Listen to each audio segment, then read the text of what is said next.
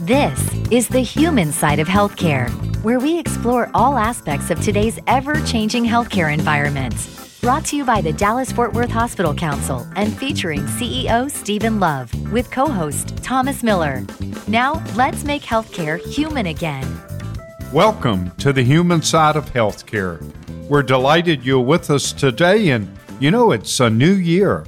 And with the new year comes New Year's resolutions. And I'll bet 99% of the people have some kind of weight loss on that New Year's resolution. We're delighted we've got Carey with us today. She's a registered licensed dietitian at Methodist Health System, and she's located in Richardson. Carey, welcome to the show. Thank you. Pleasure to be here. As we look at the new year, and all kidding aside, not just the new year, but when we look at diets and dieting, what would you say are some of the current trends that you are seeing? Well, there's a few things that have been really popular in 2020, and going into 2021, we'll continue to see them being very popular. So keto is one of those diets, really popular right now. Intermittent fasting is another big trend. We're seeing a big trend towards plant-based eating and snacking. We're also seeing a big trend with people cooking more at home, so those meal prep plan kits are really, really popular, and low carbohydrate is also a trend. You mentioned quite a few, so I'm going to drill down a little bit. In your opinion, why is keto so popular? Well, it's an attractive message for a lot of people. A lot of people look at dieting and think, oh, I need to deprive myself. I need to cut back on calories or cut back on things that I really love. And keto is really a popular diet that has a lot of foods, like comfort type of foods that are really high in fat and very satiating. So that just means that you just get satisfied on a diet like that. So people are seeing the needle move on the scale with keto, so that makes it very attractive. They're seeing a weight loss with it. And again, you get to eat foods that they really love. Well, when you look at the keto diet, would you say, is there any downside to it? Are there potentially any harmful impacts from a keto diet? Yeah, I think that there's a lot of harm that can be caused as a result of keto, and realize that keto it's not a new approach.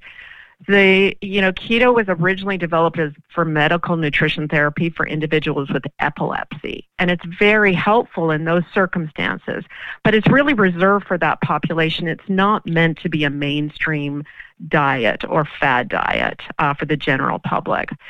So for the short term, for people who try keto, they're going to experience a lot of headaches. They'll experience fatigue. They'll experience thirst, because what you do is you put your body in a state of ketosis where the body needs to rely on fat reserves for energy, whereas really our preferred source of fuel is carbohydrate, but the body doesn't have carbohydrate, so it's forced to use fat. So short term, you're going to see some of those effects, and long term, your body is going to be put into a state of ketosis, which can be very harmful on the kidneys. It can raise your cholesterol levels because your saturated fat intake is so high. So if you have a predisposition towards high cholesterol, you're only going to exacerbate that problem. And then there's also digestive issues because your body is lacking carbohydrate intake and fiber intake. So both short-term and long-term effects from trying keto.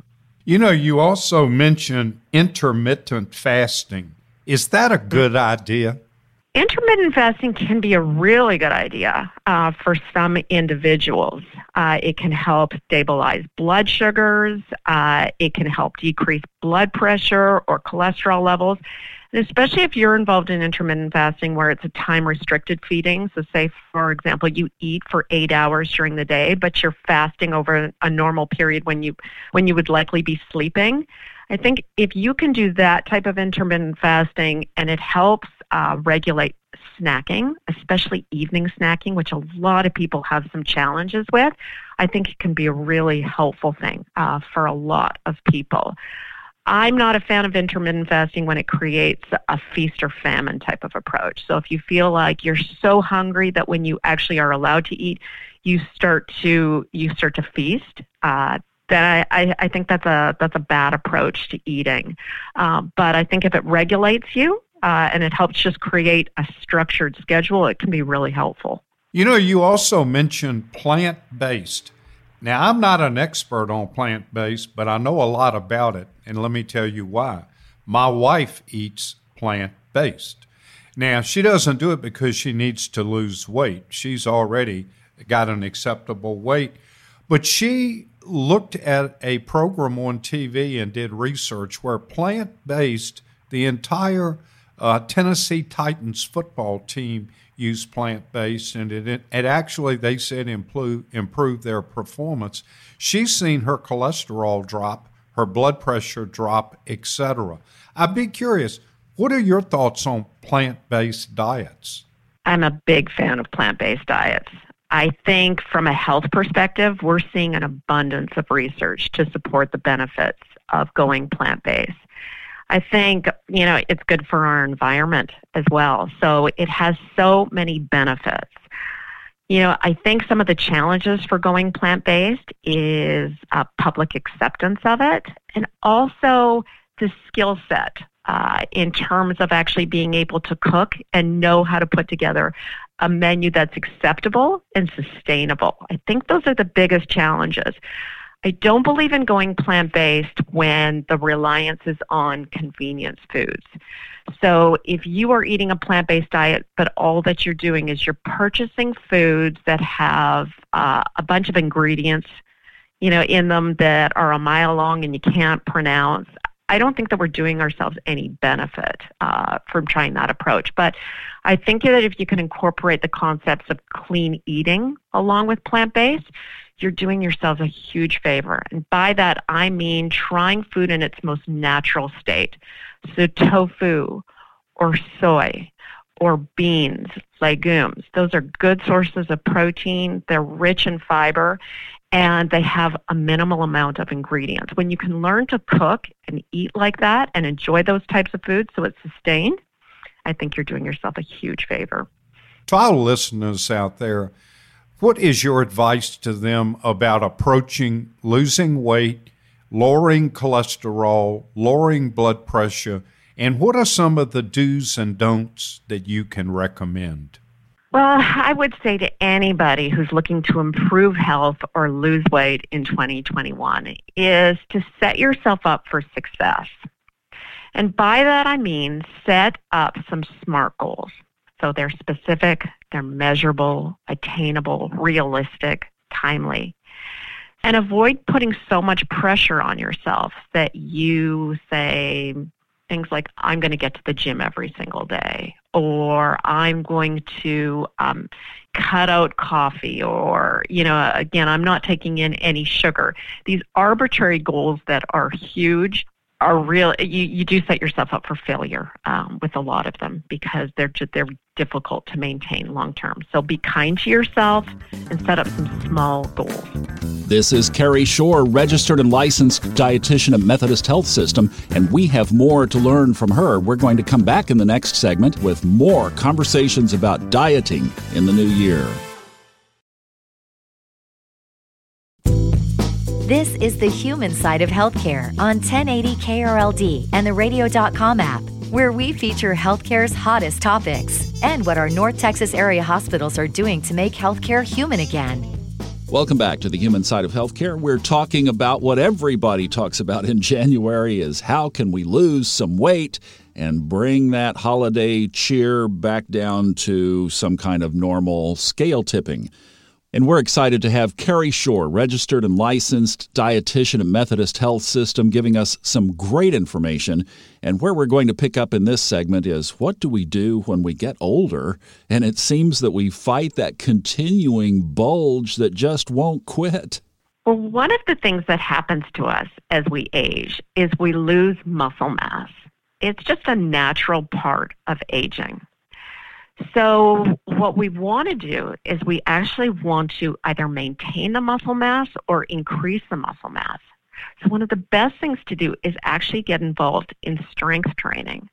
And strength training doesn't necessarily mean that you have to go into a gym and lift a ton of weights, but it could be, say, doing yoga at home, buying yourself a resistance band and doing some activities. Things like that, small ways to just increase strength. And so while walking and swimming and riding our bikes, those are great aerobic types of activities that help us maintain our body weight. But we do want to think about increasing our muscle mass, because what that will do is it will keep our metabolic rate at a higher level, so that you're not losing that muscle mass, and that muscle mass will help you burn more calories over time. So that's a great way to maintain your body weight and just avoid that weight gain as you age. Making sure that you're eating a healthy, nutritious diet. So you're eating lean proteins, whether they be animal-based proteins or they be plant-based proteins. And you're also consuming a diet that is rich in fiber. So really rich in fruits and vegetables and whole grains. Combination of all of those things are really helpful. I know some people say, well, yeah, but muscle weighs more than fat. How do you counteract that? Muscle does weigh more than fat. So if you're only relying on your scale as your barometer, sometimes that can be deflating. So what I would say is take the focus off of your scale and put the focus more on the way that your clothes are fitting and the way that your body looks. So that should be more of an indication. Your waist size, that's a good indication of health too. For women, your waist size should be under 35 inches. For men, it should be under 40 inches. That's a good barometer too in terms of your health risk. So if you only relied on the scale as a measure of your health, well, that can be, your mood can be dictated by that. It can be really deflating. I would take the focus off of that. You just brought up a great point. Fat. We all store fat in various places around our bodies. And I think that's one of the reasons why the keto diet or ketosis-based diets have been so popular, is because it goes in and burns that fat. Tell us how we can burn that fat so that we understand it, what we're doing, so we can be intentional. How do we burn that fat not doing ketosis? Well, it's a combination of healthy eating and physical activity. So it's a matter of, keeping your metabolism high by eating on a regular basis, small meals throughout the day. That can be very helpful. Keeping your food intake so that it's rich in fiber, it's low in saturated fats, and has a moderate amount of unsaturated fats from nuts and seeds and olive oil, those types of things. That done in combination with aerobic types of activity, walking, running, cycling, those types of activity, and strength training, as I said. It's a combination of all of those things. Chronic movement too, that daily movement. So if you just went into the gym and say you did an hour in the gym, but then you sat for the rest of the day, well, that was beneficial to do that hour, but you really want to think about moving your body on a regular basis, those informal types of activities, standing instead of sitting at your desk, going even just for a really slow walk in the evening, just to get your body still moving. Those types of movements, chronic movement throughout the day, all of that helps. It all adds up. I love that. Chronic movement throughout the day. Mm-hmm. Yeah, that's great. That's a great line. That's a tweetable, like Oprah would say, Steve. That's a tweetable. That's right. Let's get that one out there. You know what, Thomas, I've really noticed, and Carey really brought it home. We had some orthopedic physicians on last year that said when you come out of COVID, you should walk and gradually get back into exercise. We also had people that we talked to about mental illness and also about holiday blues. And what did Sherry Cusimano tell us? She said, get out and walk a mile a day. We had Dr. Glenn Hardesty tell us, hey, to keep yourself fit with COVID, get out and walk every day. We had the infectious disease doctors tell us, hey, Get out and walk, get fresh air where COVID is not there. And if you're in a group walking, of course, wear a mask, but walk. And now, Carey Shore is telling us we should walk. You know, maybe we should get an expert on this show to tell us how to walk, what kind of shoes to wear so we don't get blisters, what kind of clothes we should wear, especially if it's towards dusk or dawn and it needs to be reflective. I am just amazed the common denominator of how important walking is to our health. Carey, you'll be proud of me. I just took delivery yesterday for my third stand-up desk. I don't have a sit-down desk. I love it.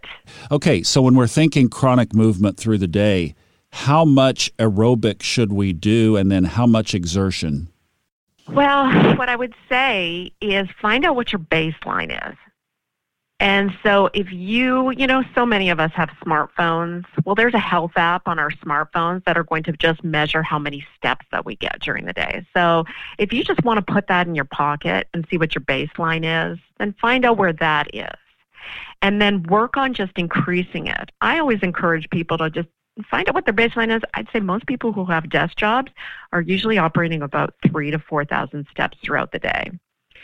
So if that's where your baseline is, work on increasing it by, say, about 500 steps on a weekly basis. Now, there's no magic ceiling as to where that's going to get to. We hear a lot about 10,000 steps, but there's 10,000 steps originated in Asia as a marketing gimmick. There's no science behind 10,000 steps, so don't feel like that's where you have to get to. I want everybody just to increase it from where they're at. You know, I see lots of, medical professionals that are getting up to 20,000 steps throughout the day because they're just moving constantly. You know, for them, I don't think they probably need to increase it any more than that. But if you're somebody who's, say, less than about 5,000 steps throughout the day, just work on increasing it more and more. Now, if you are getting into a gym or you're, say, working out at home, if you can work on, say, being physically active or doing more formal activities that, for about, say 30 minutes a day, up to about 5 days a week, if weight loss is one of your primary goals, then that would be a really good goal to work towards. But if that's just not realistic for you, then I'd say just focus on the steps and the movement and work on increasing it from what your baseline is. Also, just some of these little fine points on eating and how to eat. You mentioned small meals through the day. I know a lot of people who are thin like to just nibble. They eat like a bird, but they do it every little bit. Is that a good way to think about small portions more often? I really think that's probably the healthiest way to eat.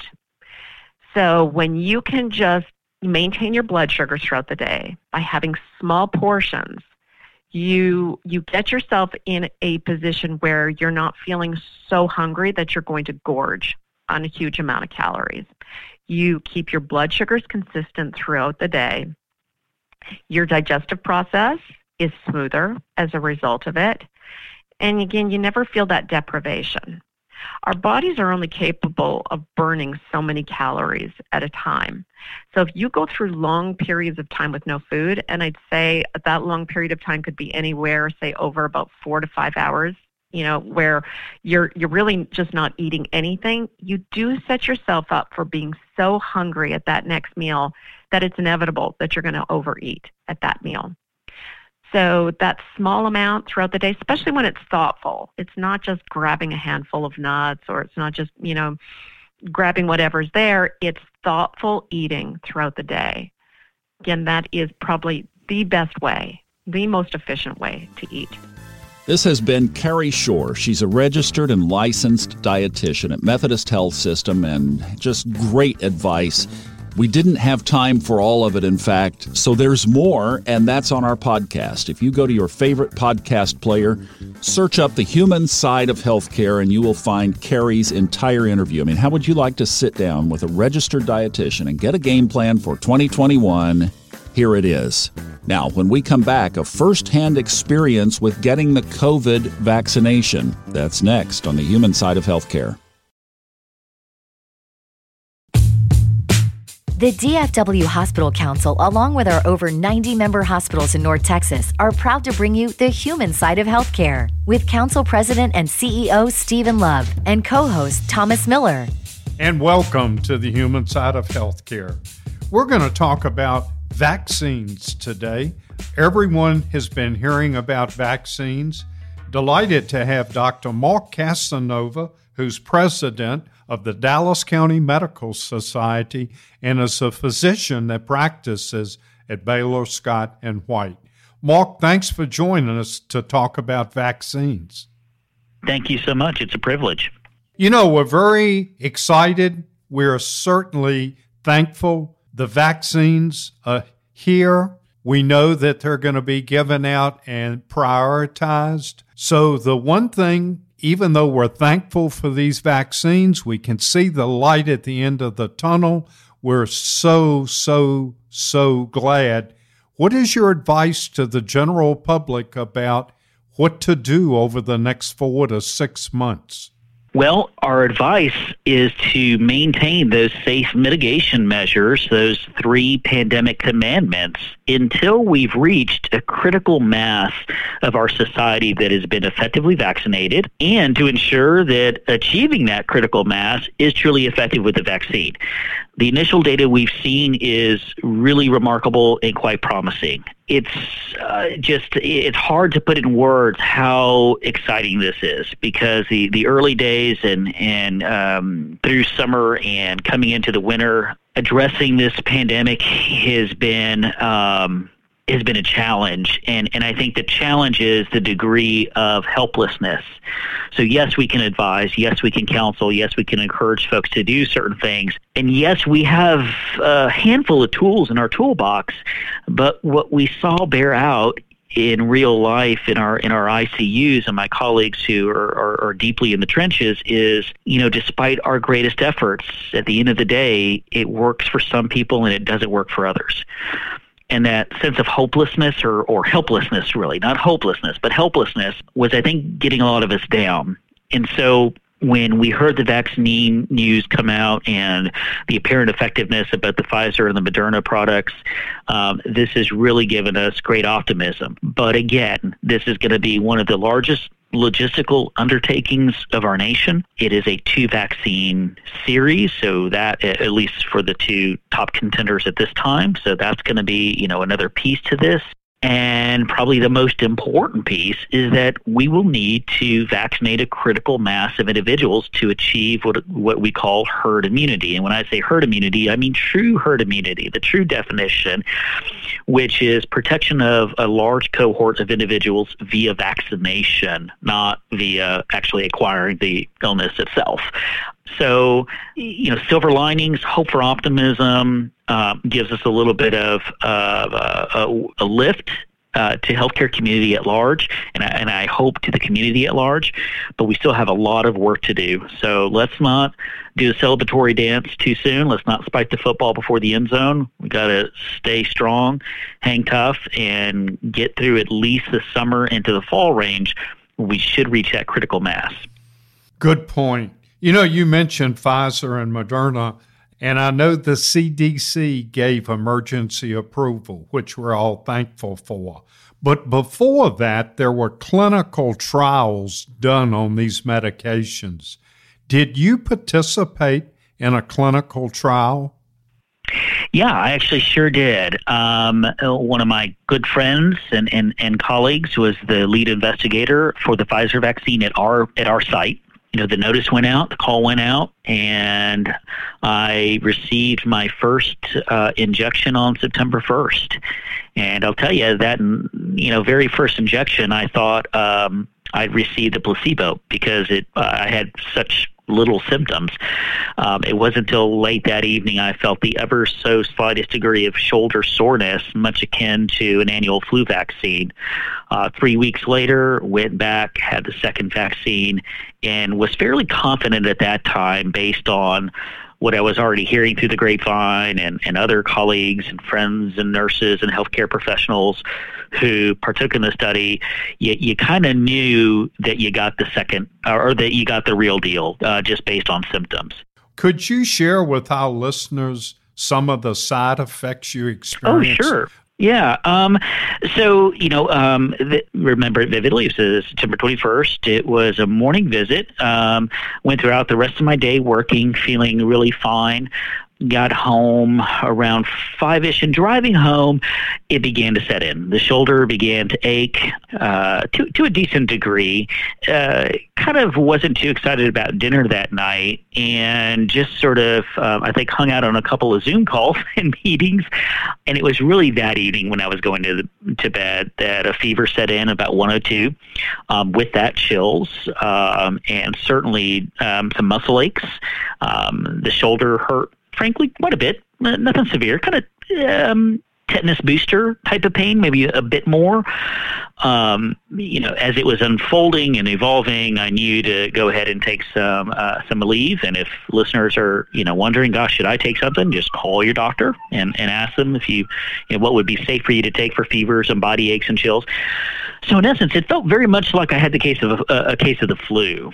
And I had a lot of difficulty sleeping because I think I just couldn't find a comfortable position, whether it was the symptoms abating, the leave kicking in, or just the magical switch got turned off. About 3 o'clock in the morning, the symptoms abated, and went to work the next day feeling a little tired, but, nothing more than I sometimes feel on a Monday morning. And the rest of the day was fine. So it was one night, but as I tell folks, listen, expect to feel cruddy. And there's a strange irony about that feeling cruddy, which is it's actually a really good sign. When we get a viral infection, our body goes to work in an attempt to fight the virus. A little bit different. We do it a little bit differently than fighting a bacteria. We have different components of our immune system that kick into high gear. With viral illnesses, we release chemicals or substances called cytokines, which drive the fever up, cause the muscle aches, and all the like. So in a strange sort of way, feeling cruddy after that second injection is really a good sign, because what it tells us is your body is recognizing the virus, it's recognizing the booster or the message it's receiving, not the virus, and it's going to town, and it's going to work on amping up its response so that if, heaven forbid, you actually are exposed to the live virus, the actual virus, that you're going to be able to much more effectively fend it off. Our listeners may not realize, but one of your main areas of practice is palliative care. So I can only imagine what you've seen and the patients you've seen with COVID-19, and yes, unfortunately, the people that have expired.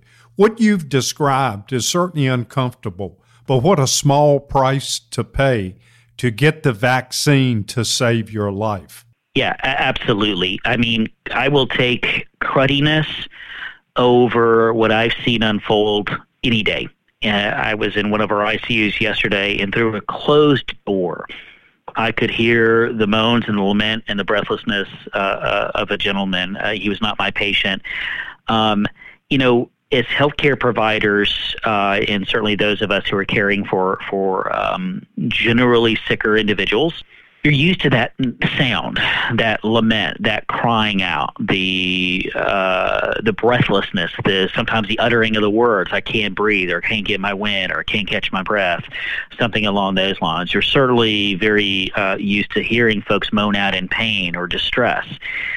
But and I think it was just a nuance of where I was sitting and doing some work in this ICU, that I could hear it from this gentleman, but I could also hear it from several other rooms. And just that's the environment that our critical care colleagues, our ICU nurses and physicians, who are really on the front line, as well as our ER physicians, they're in that environment on a daily basis. As you mentioned, Steve, I do have the distinct privilege of caring for patients, and in some instances caring for them and journeying with them through the end of their life. Not all, but many, and being able to be there for them, for their families, and provide as safe a passage as we can. There are a lot of ways that death unfolds. There are a lot of ways and things that go wrong with the human body that ultimately bring us to an end, and we meet our maker. I think for those who are unable, and of course, we can't always open up the doors to our hospitals or ICUs, but for what those who are unable to see is this is really an egregious, vicious virus in what it inflicts and how it unfolds.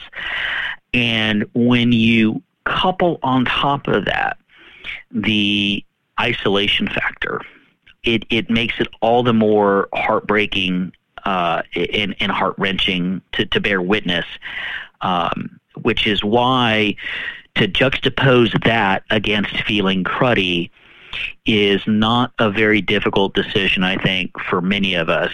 And I would hope it's not a very difficult decision ultimately for, God willing, 75% of us to 80%, whatever the experts say, is needed to acquire herd immunity. If we just look at life as a very simple, or this aspect as a very simple binary choice of we can continue this 2020 existence, and there's a chance that those amongst us who we love and care about could succumb to COVID, versus take a vaccine and get life back to normal, I've yet to meet an individual who thinks that 2020 has been a joyride.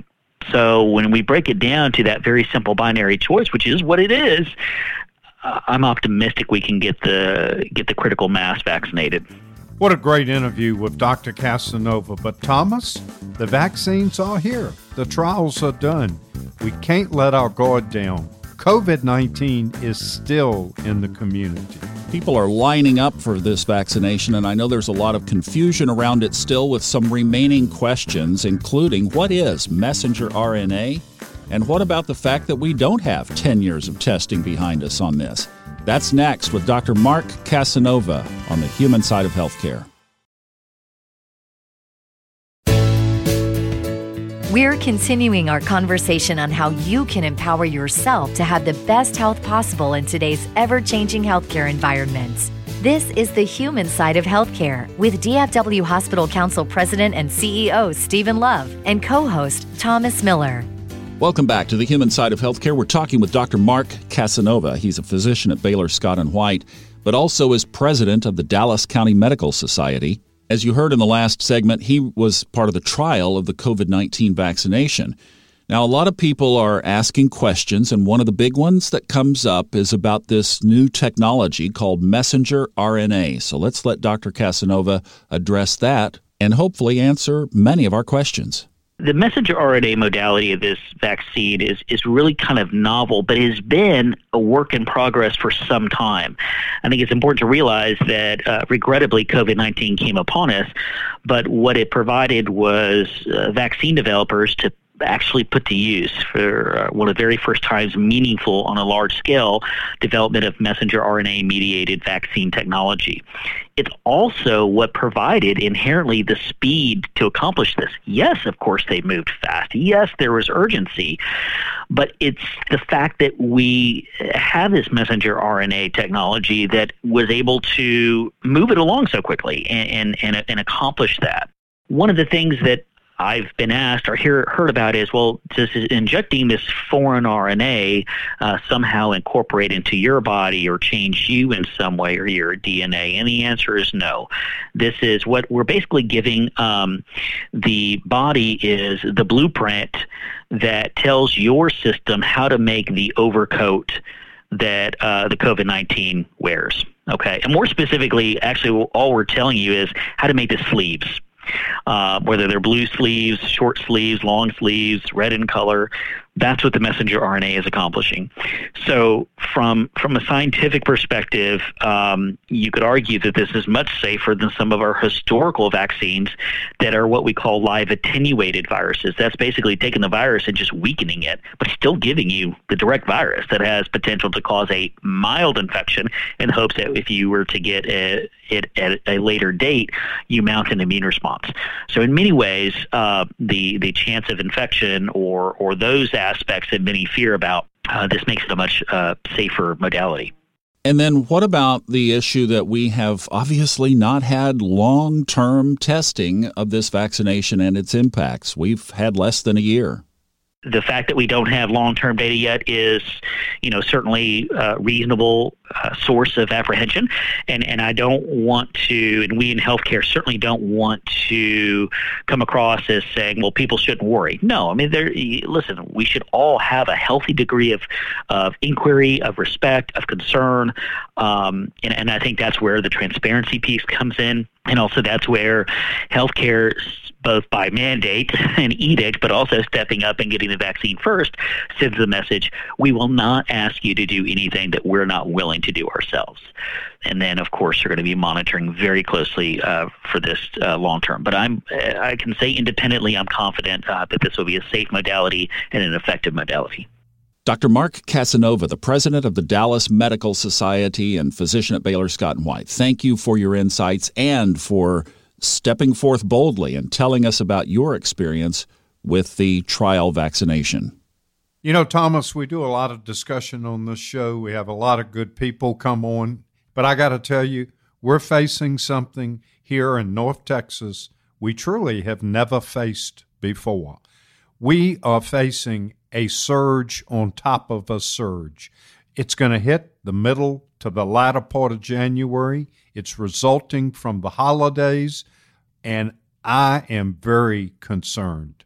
Let's break this down a little bit, and let's try to get our minds around the concern that you are seeing from the backside. So first of all, for me, I've been working with you for a year now, and every time that you have pointed toward a trend, or we've brought one of these physicians or these experts on, and they've said on our show, this is coming, this is getting ready to happen, you've been spot on.